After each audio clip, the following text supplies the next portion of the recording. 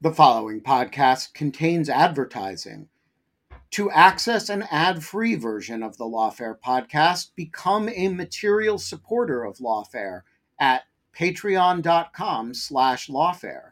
That's patreon.com/lawfare. Also, check out Lawfare's other podcast offerings: Rational Security, Chatter, Lawfare No Bull, and The Aftermath. It's that time of the year. Your vacation is coming up. You can already hear the beach waves, feel the warm breeze, relax, and think about work. You really, really want it all to work out while you're away. Monday.com gives you and the team that peace of mind. When all work is on one platform and everyone's in sync, things just flow. Wherever you are, tap the banner to go to Monday.com.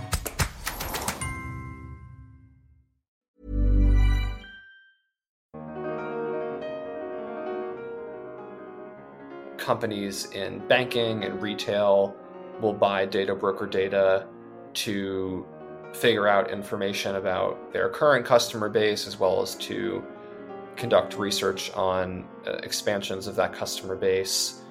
Credit companies will buy data broker data to inform, credit scores and transactions and things of that nature. Insurance companies are another big client for data brokers. There's been great reporting demonstrating the ways in which health insurance companies will buy tons of data broker data on individuals' income level, sexual orientation, health history, all this kind of stuff to try and algorithmically predict how much they can charge them for healthcare. So it's really big in the insurance space. And then there's lots of other smaller and medium-sized companies, relatively speaking, that might just buy data broker data to run advertisements towards particular customer segments. So there really is a wide use of data broker data in the private sector, and tons of companies buy it. I mean, this is part of why it's a multi-billion-dollar industry. I'm Jacob Schultz, and this is the Lawfare Podcast, September 1st, 2021. A privacy and national security threat that goes under-discussed are data brokers, a secretive industry of companies buying, aggregating, selling, licensing, and otherwise sharing consumer data. I sat down this week with Justin Sherman to talk about data brokers and the national security threat that they pose. Sherman is a fellow at Duke University's Technology Policy Lab, where he directs his project on data brokers. He also recently wrote a piece for Lawfare about data brokers advertising data on U.S. military personnel. It's the Lawfare Podcast, September 1st, Data Brokers and National Security. All right, Justin. So we'll get to your report and your Lawfare piece in a bit, but I want to start with the most basic stuff here. So what is a data broker? A data broker is a company whose entire business model is secretly buying and sharing and selling data. So this is data on Americans, this is data on people around the world, and you may never have heard of these companies, but the fact is that it's not just Facebook or TikTok collecting our information. Every time we interact with a website or a business, in a lot of cases, they're actually then selling that data further to these other entities. And that's what a data broker is. So they're not the sites doing the collection themselves, right? It's these places that aggregate and then sell data that's been collected elsewhere. Is that right? Some data brokers have access to what they will call first-party data. So data they do, in fact, collect directly. And Oracle is a great example of a company that has spent millions of dollars buying up other companies that do directly get access to the data. But you're correct that in a lot of cases with data brokers, they are buying it from other companies, they are licensing it from other companies. There's different kinds of arrangements, but it's oftentimes not stuff they collect directly. And that's part of their marketing pitch, is that we're not just getting data from one single platform, but we're aggregating data across many different sources and packaging it together.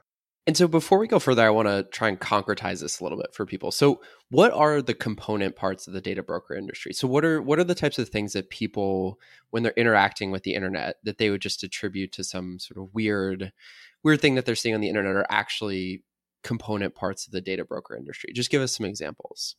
Anytime that you are looking up a product on one website and then on several other websites, you're getting advertisements for those products, there's typically a data broker involved in some part of that process, because one of the ways that ad networks or websites or other things find out what you're doing on other websites is that they will have to acquire that data from another party, and that's part of this data brokerage ecosystem.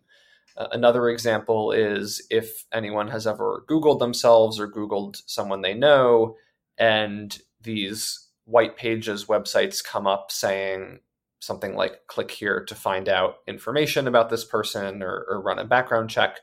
Those are also a kind of data broker where they will go and scrape government records, tax filings, property records, voting records, and aggregate that all together in a searchable format online. And so that's another example of a day-to-day interaction some people might have with a data broker. So the industry is enormous. It's billions and billions of dollars. It's a global industry. There are dozens and dozens of American companies, large American companies in this industry. But again, because it's shadowy and it's secretive, many people have never even heard of it. And so why is it so shadowy? Is it shadowy as a public relations choice to keep these things sort of, to keep this activity hidden? Or is it data privacy research these days is a pretty target-rich environment in which there's lots of different things to look into and lots of different problems, and people just don't tend to focus on data brokers? What's your diagnosis of why data brokers have managed to stay in the relative, shadows for so long?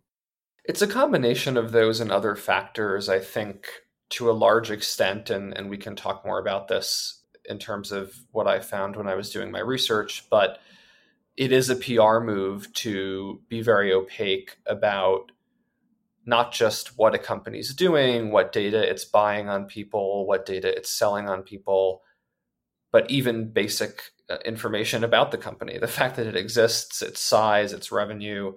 Those are all things that I think are deliberately hidden, or at least not advertised in a very high profile way on purpose. There's also, as you had said, the fact that every day now, it seems, there is new reporting on some sort of data privacy scandal or a data breach. And so from the public's perspective, it's hard to keep track of all of these things. And as part of that, the data brokerage industry has not gotten a lot of focus. It's, of course, a good thing that I think many Americans are more aware of the ways that big platforms, for example, collect data on us. But now it's time, I think, to go to the next step and say, once those platforms have the data, what happens next? And in this case, it's buying and selling. So there's lots of reasons. And then, the third thing I'll add is, from a policy perspective, data brokers have not gotten enough attention either, whether that's because the FTC does not have enough authorities to fully pursue the industry, or because the national security establishment has focused a lot on potential direct collection of data, like with the whole TikTok debate, and not talked about the broader data sharing and selling ecosystem. Yeah, I want to get back to some of those policy questions later. But first, make the case to me of why data brokers are a national security problem, right? So there's obvious overlap between lots of data privacy and national security issues, but I'm curious to hear you talk about what about data brokers in particular raises national security concerns. The thing to understand with data brokers is that the depth and range and volume of data that they hold and that they openly advertise for sale on Americans is enormous. It's really hard to wrap your head around. Acxiom, for example, which is a US company, it's one of the largest data brokers on the planet, advertises data on literally billions of people around the world. And on those billions of people, it says it has thousands, if not tens of thousands, of individual data points. So if we just think about that for a second, that really is an extraordinary amount of information on any one individual to have thousands of data points, let alone to have that at such a scale. And so the reason this is such a concerning thing from a national security perspective is twofold. There's, in particular, an issue with data brokers actively advertising data on military personnel and government employees. And this was something I found in the report I recently published at Duke, is that multiple data brokers advertise data on current and former members of the US military, including whether they're active duty, where they're stationed, what things they like to buy, where they spend their money. And there are also data brokers who advertise data on members of the federal government. And so this is not to say necessarily that every use of that data is nefarious. Obviously, veterans, for example, are a very unique demographic, and we can imagine lots of ways and reasons why a company might want to, target advertisements for certain goods and services to that group. But all to say, these companies have all of this data on people who are currently in the military, and they're putting it out there for people to buy. So that, I think, really is concerning, because when we talk about adversarial governments building large data sets on members of our government and security establishment, this is one way to do that. When we talk about, whether particular threat groups could track down members of the military to where they are actually physically located, this is another way that could be done. So that's sort of the first thing, is that these data brokers, quite disturbingly, are outright advertising data on members of the military and the government. And the second thing is a broader comment on data brokers, which is that they have such a large volume of data on Americans that you can imagine an organization using that for any number of purposes. So, for example, if you wanted to build a profile on a diplomat ahead of a key negotiating summit, there are data brokers who advertise, put in someone's name, and will tell you all their family members and their relatives, and will crawl their social media and pull all of their key network connections. If you put in their credit card number, we can tell you things they've bought, where they like to shop. We can give you internet search patterns. So I can go on, but all to say, if we think about this in a national security context, there are many kinds of intelligence operation, blackmail, coercion, profile building activities that you could do with this data, in addition to, targeting disinformation and things like that are really concerning. And so we'll get to your report in one second, but just to sort of push a little bit further on what you're saying here. So if you were to make a tally of the Lawfare articles that talk about TikTok versus articles that talk about data brokers, right? The count would be very much in favor of these sort of first order collection problems and data breaches in that sense. And obviously Lawfare, not representative of the entire national security ecosystem, but nonetheless. So what do national security thinkers lose when focusing just on those sort of primary collection issues at the expense of overlooking the things that happen to data after it gets collected, things like data brokers? That's a great question. So, let's talk about TikTok as an example. So look, any listeners who have followed what I've written on that know that there are real privacy, and I think there are real privacy and security questions to ask about TikTok. I also think the Trump administration's policy was bad for various reasons. But all to say, if the general end state we're trying to control for in that case is we don't want sensitive data on millions of Americans in the Chinese government hands, okay. Direct collection through a mobile app is a potential way that data could get into the government's hands, but it's only one vector.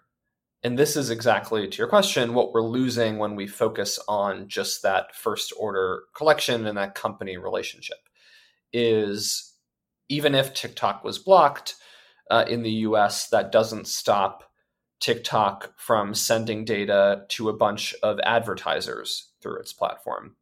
It doesn't stop TikTok from sending users locations and watch histories through third-party code. And it also doesn't stop TikTok from, say, just selling all of that information to a data broker, which can then completely legally sell it to a Chinese entity. So it's important to talk about the direct collection and some of the direct company relationships. But the fact is, if we only focus on that, we're going to miss all of these other vectors through which data is currently shared and sold and diffused. And then as a result, we're not going to have a toolkit that actually addresses all of those different vectors at once. That makes a lot of sense. So you released this big report. You want to tell us what's in the report? What were the things that stood out to you the most? This is a report I wrote for the cyber policy program at Duke, at the Public Policy School at Duke. And I surveyed 10 major data brokers. And what I found was that these data brokers were openly advertising data on US individuals' sensitive demographic characteristics. So things like race, ethnicity, gender, marital status, income level. I found these brokers advertising data on US individuals' political preferences and beliefs, causes they support, advertising data on individuals' whereabouts, even their real-time smartphone GPS locations. And then, as I mentioned, data brokers advertising data on current and former members of the US government and the US military. And so what I catalog in there is in detail the kinds of data, the services they offer related to that data, whether that's search functions or, like I referenced, an ability to crawl through someone's social media profiles. But it was meant as a survey of the space because I think there is not enough awareness of not just what these data brokers might be doing secretly, but what they openly talk about, selling in their marketing documents, which is data on millions and millions and millions of Americans. It's a sprawling report. There's a lot in it. What were the things that really ended up surprising you the most, right? It's a type of inquiry where, you come across lots of different things, doing a big survey. What were the things that were most unexpected for you? I was shocked but not surprised, I think I would say, by a lot of different findings. One of them was what we've been talking about with the data on military personnel and government employees. There was also data that Axiom, one of the large brokers, advertises on first responders, on healthcare workers, on students. So that was a little shocking, as always, to see how openly some of the firms were advertising data on these different groups. I was also struck by one of the companies in there talking all about smart device data. So anything from smart speakers to video doorbells to motion detectors to smart thermostats. This company talked at length about as great sources of data, potential sources of data for its clients and its platform.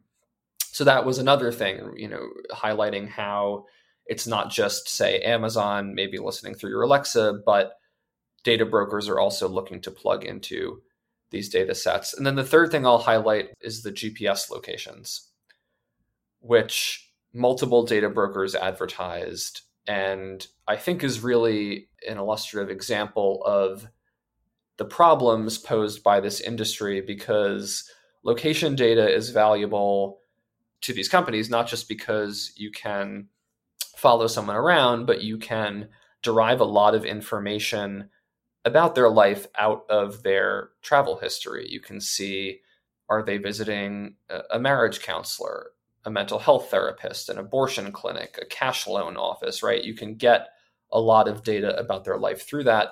And also because there are lots of real world cases actually where location data on individuals, on Americans, has been used to actually inflict physical violence and harm.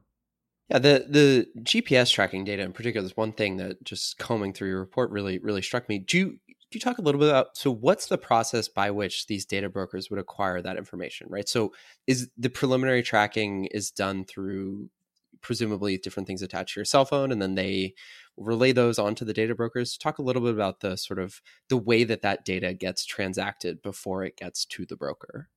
It's a very opaque process, and as with anything in the data broker space, this is a challenge in analysis. But there are brokers who will get data from apps that will get access to your GPS location, and then will also sell that to a data broker.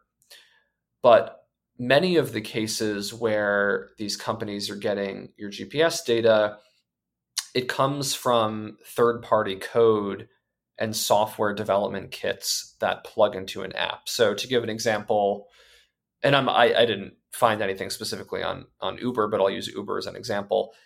If you open the app, right, you can give your location while you're using it to Uber so that they know where to send a ride that you're ordering. But as part of that process, there might be a bunch of other companies' code that Uber essentially attaches on to its app to do different functions. And sometimes those third-party code developers will also get data, and a lot of the time that's GPS data. So another way data brokers will get this GPS information is not just going to apps directly, but going to the ecosystem of code providers and advertisers that surround the app and buying it from them as well. There's never been a faster or easier way to start your weight loss journey than with PlushCare. PlushCare accepts most insurance plans and gives you online access to board-certified physicians who can prescribe FDA-approved weight loss medications like Wegovy and Zepbound for those who qualify. Take charge of your health and speak with a board-certified physician about a weight loss plan that's right for you. Get started today at plushcare.com/weight-loss. That's plushcare.com/weight-loss. plushcare.com/weight-loss. Millions of people have lost weight with personalized plans from Noom. Like Evan, who can't stand salads and still lost 50 pounds. Salads generally for most people are the easy button, right? For me, that wasn't an option. I never really was a salad guy. That's just not who I am. But Noom worked for me. Get your personalized plan today at Noom.com. Real Noom user compensated to provide their story. In 4 weeks, the typical Noom user can expect to lose 1 to 2 pounds per week. Individual results may vary. And so in the course of doing all this research, did you get a sense of how the industry has grown over time, right? So one way of thinking about it might be that, there's so many more vectors of first order collection now than there had been however many years ago. And so the industry would have growth consistent with that factor. Is that right? Has the industry really burgeoned over time? It has grown over time, and there has also, which I think is a really interesting trend, been a lot of consolidation within the data broker market in the last 5 or so years. So because of the lack of privacy regulation in the US at the state and federal level, and because mobile apps are built in many cases from the beginning with advertisers and third-party code, there are a lot of ways our software ecosystem has been built for this kind of data sharing, selling, and surveillance from the outset. So that, in part, is one of the reasons why data brokerage has long been a practice of companies wanting to, sell data to advertisers or share data with one another for specific business purposes. But we have seen a real growth in data brokerage in the last 10 years at least, and there's probably lots of reasons for that. One, I think, is a growing emphasis on micro-targeting, and rather than placing ads to an entire town and make it be the same ad, or to an entire group of people and make it be the same ad, there's growing emphasis on a really fine-grained level of targeting, so that, for example, we're not just doing an ad for people who live in New York City if I'm a company, but I'm targeting, young people in New York City who like to shop at coffee shops on the weekends. And so you can get more and more detailed. So it's definitely grown. And then the consolidation is another key trend. And Oracle, I think, is a really great case study for this consolidation. About 5 or 6 years ago, Oracle, which many people rightfully thought of for a while as a cloud and software type company, made a huge pivot towards data brokerage as its core business model. And what happened as a result of that was Oracle started buying up for millions and millions of dollars, dozens of different smaller data brokers. And so the numbers on this are unclear, but there's been some reporting to indicate it's maybe 6 or 7 dozen different data brokers that Oracle has bought at this point. So we do also see that kind of trend in the market where, because there's so much data out there, some of the larger players are seeking to just buy up the companies entirely that are the ones that collect it directly. And to ask you to do a little bit of forecasting here, right? Is there, short of regulation on the data broker industry itself, which we'll get to in a second, are there things that you could foresee slowing the growth of the industry, right? Like the way that you describe it, it sounds like the type of industry that is really dependent on a lot of things happening before it, right? So it's dependent on aggressive first order collection. It's dependent on interest from companies in using this sort of aggressive digital ad micro-targeting business model, which has increasingly come under fire for both its data privacy implications and also just its efficacy. So what do you see as the real limits to how this industry could grow? Is it just regulation of data brokers themselves, or are there other things that could sort of slow the growth of the data broker industry? I'm sure there are lots of market factors that could shift the data brokerage industry's dynamics to some extent. Google, for example, in the last 6 or 8 months has made a bunch of announcements about changes to how it delivers ads through Chrome, where essentially they're making moves that they're touting as pro-privacy, but also moves that consolidate Google's stronghold on the online ad space. So there's stuff like that, because a lot of data broker data is used for advertising, that could shape the market a little bit there. But I really do think regulation is the only thing that's going to change the market or really slow it down and shrink it. And in part, and we haven't really talked too much about this yet, because a huge client base for data brokers is not just the private sector, but it's also the government, including the US government, the federal government, because there are many law enforcement agencies, the FBI, ICE, that buy up data broker data without warrants, without oversight, without any public disclosure, to run law enforcement operations, intelligence operations, to conduct surveillance. So for that reason as well, I don't think we're going to see any kind of market pressure to cut off that data source for law enforcement agencies that want the data without a warrant. We're going to have to see regulation that says, no, you actually need checks in place if you want to acquire this data on US persons. Yeah, let's talk a little bit about the client side of things. So paint us a picture of who are the organizations that do the buying of data brokerage data. Is it, as you say, is it a mix of private and public? It is a mix of private and public. Lots of companies in banking and retail will buy data broker data to figure out information about their current customer base, as well as to conduct research on expansions of that customer base. Credit companies will buy data broker data to inform, credit scores and transactions and things of that nature, right? Like Equifax is a data broker. Insurance companies are another big client for data brokers. There's been great reporting out of ProPublica, for example, demonstrating the ways in which health insurance companies will buy tons of data broker data on individuals, income level, sexual orientation, health history, all this kind of stuff to try and algorithmically predict how much they can charge them for healthcare. So it's really big in the insurance space. And then there's lots of other smaller and medium-sized companies, relatively speaking, that might just buy data broker data to run advertisements towards particular customer segments. So there really is a wide use of data broker data in the private sector, and tons of companies buy it. I mean, this is part of why it's a multi-billion-dollar industry. And then the public sector side, as I mentioned, the primary customers in the US government are law enforcement agencies that will buy real-time geolocation data, that will buy access to LexisNexis, which is a large data broker, because LexisNexis advertises the ability to locate anyone in the country, essentially, with records and location data and other things, and you can search for them. And they advertise that their data is updated every 15 minutes. So you can imagine why a law enforcement agency might find that an attractive data source that doesn't need a warrant.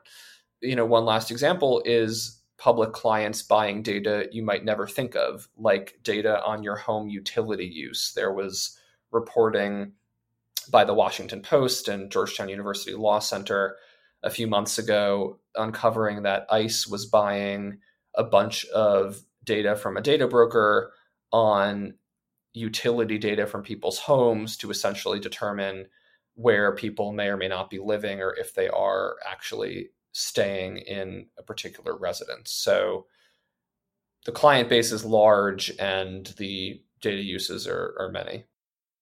And you allude to this in the piece that you wrote for Lawfare about data brokers and U.S. military personnel, but is there any sort of real significant client base of foreign governments using data brokers as well? Yeah, there's been some reporting done on foreign governments, law enforcement agencies, and use of commercially acquired data. But this is exactly part of the problem, and this will come up even when I'm talking about this with federal policymakers, is that because there's so little visibility into this market, because the companies are so deliberately opaque, because there are no checks on what these brokers do, and because the government doesn't have requisite authorities to inspect and then publish publicly what these brokers are doing, it's an open question to what extent they sell to foreign clients and to what extent they actually vet, if at all, those clients before they sell to them. So I think the fact that we actually don't know the answer to your question speaks to part of the problem in the first place. Yeah, for sure. So let's move to the regulatory side of things. So you had written back in April a post for Lawfare in which you, among other things, give a bit of a survey of what the U.S. regulatory landscape is for data brokers. So let's start at the state level. So there are a few states that have laws concerning data brokers, or at least give definitions of data brokers. Could you walk us through what some of those examples are?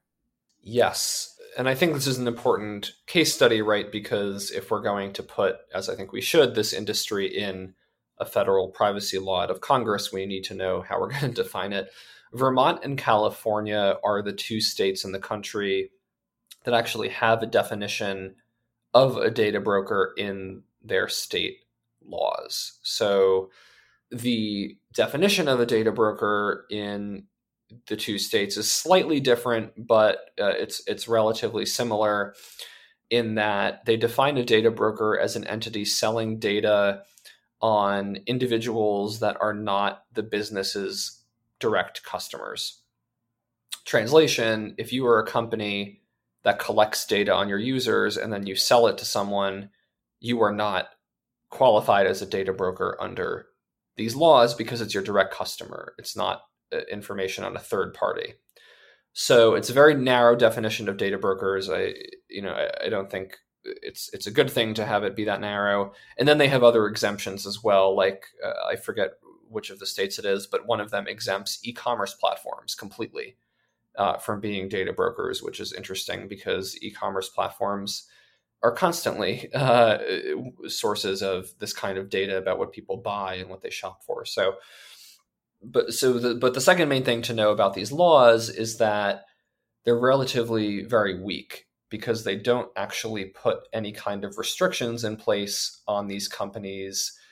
They only require that if you qualify under this narrow definition of a data broker, you have to submit some basic information to the state, which is then published online. So for listeners who are curious, and actually our research team is working on coding this right now, these states do have lists of a couple hundred data brokers up on state websites. But again, that's all the law requires, and the companies don't have to say what kind of data they have, who they collect it on, who they're selling to. It's literally just identifying themselves as a broker, which is why I think between that and the weird definition, it's kind of a weak legal framework. And also in that piece, you talk a bit about what the FTC has done, or at least researched in terms of data brokers. Talk a little bit about that.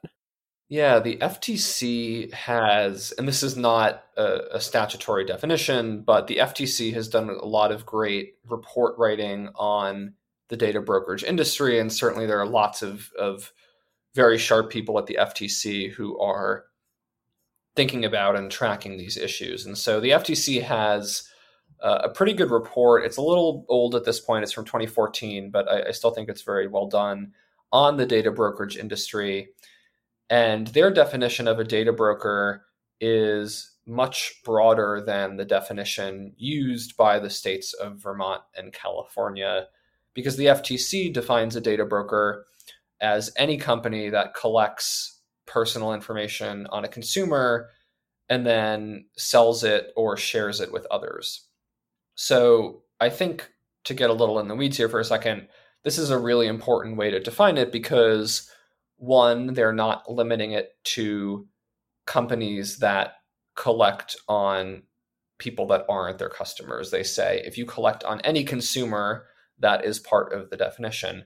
And then the second key part of this definition is that there is verbiage about selling or sharing the information. And I think this is really key as well, because part of what underpins this data ecosystem is that not everything is a direct sale transaction. Sometimes companies license data, they have other kinds of sharing agreements, they just outright share it. So the way the FTC has constructed the definition, I think, is a lot more valuable because it encompasses more of the ecosystem than do Vermont or California law. And so bracketing all the numerous and extensive questions about what it would take to actually get a federal privacy law passed, which we do not have time to cover today, what do you see as should data brokers make it into whatever draft might eventually, hypothetically, at some point exist of a federal privacy legislation? What's the right way to go about regulating the industry at the federal level, right? It's a tricky thing in that it intersects with so many different parts of people's, interaction with the internet. Yeah, it's we'd be here for weeks on end if we were trying to say, are we going to get a real law passed? I think I'll hit on 3 points here. So the first is just outright integrating data brokers into a federal privacy law and then restricting this kind of activity. Because I am of the belief that it is not good, it is harmful to civil rights, to national security, to democracy, that a US company can have real-time location data on 200 million Americans and sell it to anyone they want. Not even considering the fact that not only would people probably have a problem with that, they might not even know that that company has that data. So I think that's the first thing, is in a federal privacy law, defining a data broker in the right way, as we've been talking about, but then also putting restrictions on that practice. I think the second thing actually relates to a bill that Senator Ron Wyden's office released, although they did not technically introduce it, but they released a bill called the Fourth Amendment is Not for Sale Act. And this would give the federal government, or specifically the executive branch, new authorities to put export controls on certain data broker data exports.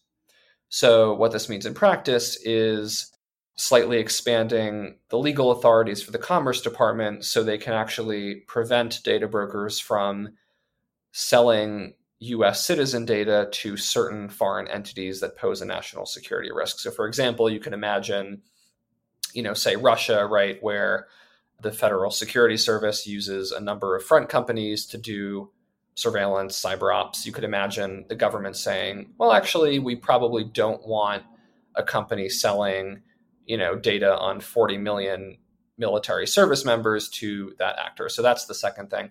And the third thing is giving the FTC more authority. This is not just the authority to investigate data brokers themselves, but I think authority also to investigate unfair and exploitative uses of data broker data. I mentioned already there's been reporting on ways that health insurance companies buy data on protected categories, on race, on sex, on gender, and use that data broker data to decide how much to charge or to make predictions about how much to charge for healthcare. There are also cases where Americans have been denied housing because a company will screen a background check and they will get data from a data broker that's actually incorrect, that will wrongly say they had a felony conviction or something. So it's not just the data brokers themselves, but it's also the uses of data broker data in exploitative ways that are hurting American consumers every day. And so that, I think, is the third main thing that Congress needs to do, is give the FTC authority to go after that stuff. And Justin, to close, the report's done, you've done your research, but what are the things that you'll be looking out for? Inevitably there's news stories that pop up from time to time about data brokers, and there's different regulatory developments that are important to them. What are the things that you have your eye on going forward? I think tracking the, albeit slow crawl, advancement of federal privacy legislation is really important. I also think that part of the reason this issue has not gotten the attention that it should, like we've talked about, is that it's just a very opaque industry, and government agencies who might want to look into it maybe can't talk too much about what they know if they operate in the classified space, or if they're the FTC, they already don't have enough resources. And so there's constraints there. So I think getting as much information about this and investigations on this industry as possible is really important. And I think that's sort of where our project team on data brokers is headed, is in the coming months we'll be putting out more of these studies, and in tandem, like I said, I just hope that there's more and more policy attention and more Hill momentum to regulate this space. And that is all the time we have for today. Justin, thank you so much. Yeah, thanks for having me. The Lawfare Podcast is produced in cooperation with the Brookings Institution. Your audio engineer this week was Hamza Shatu, and the podcast is edited and produced, as always, by Jen Patiahau. Your music is performed by Sophia Yen. Please consider rating and reviewing the Lawfare Podcast if you use a podcast service that allows you to do so, and otherwise share us on Twitter, share us on Facebook. Share us widely. As always, thanks so much for listening.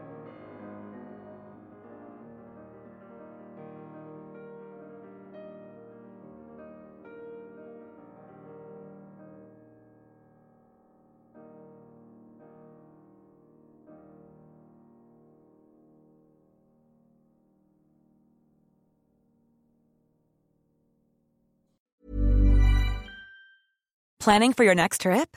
Elevate your travel style with Quince. Quince has all the jet-setting essentials you'll want for your next getaway, like European linen, premium luggage options, buttery soft Italian leather bags, and so much more.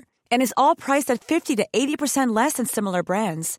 Plus, Quince only works with factories that use safe and ethical manufacturing practices. Pack your bags with high-quality essentials you'll be wearing for vacations to come with Quince. Go to quince.com/pack for free shipping and 365-day returns.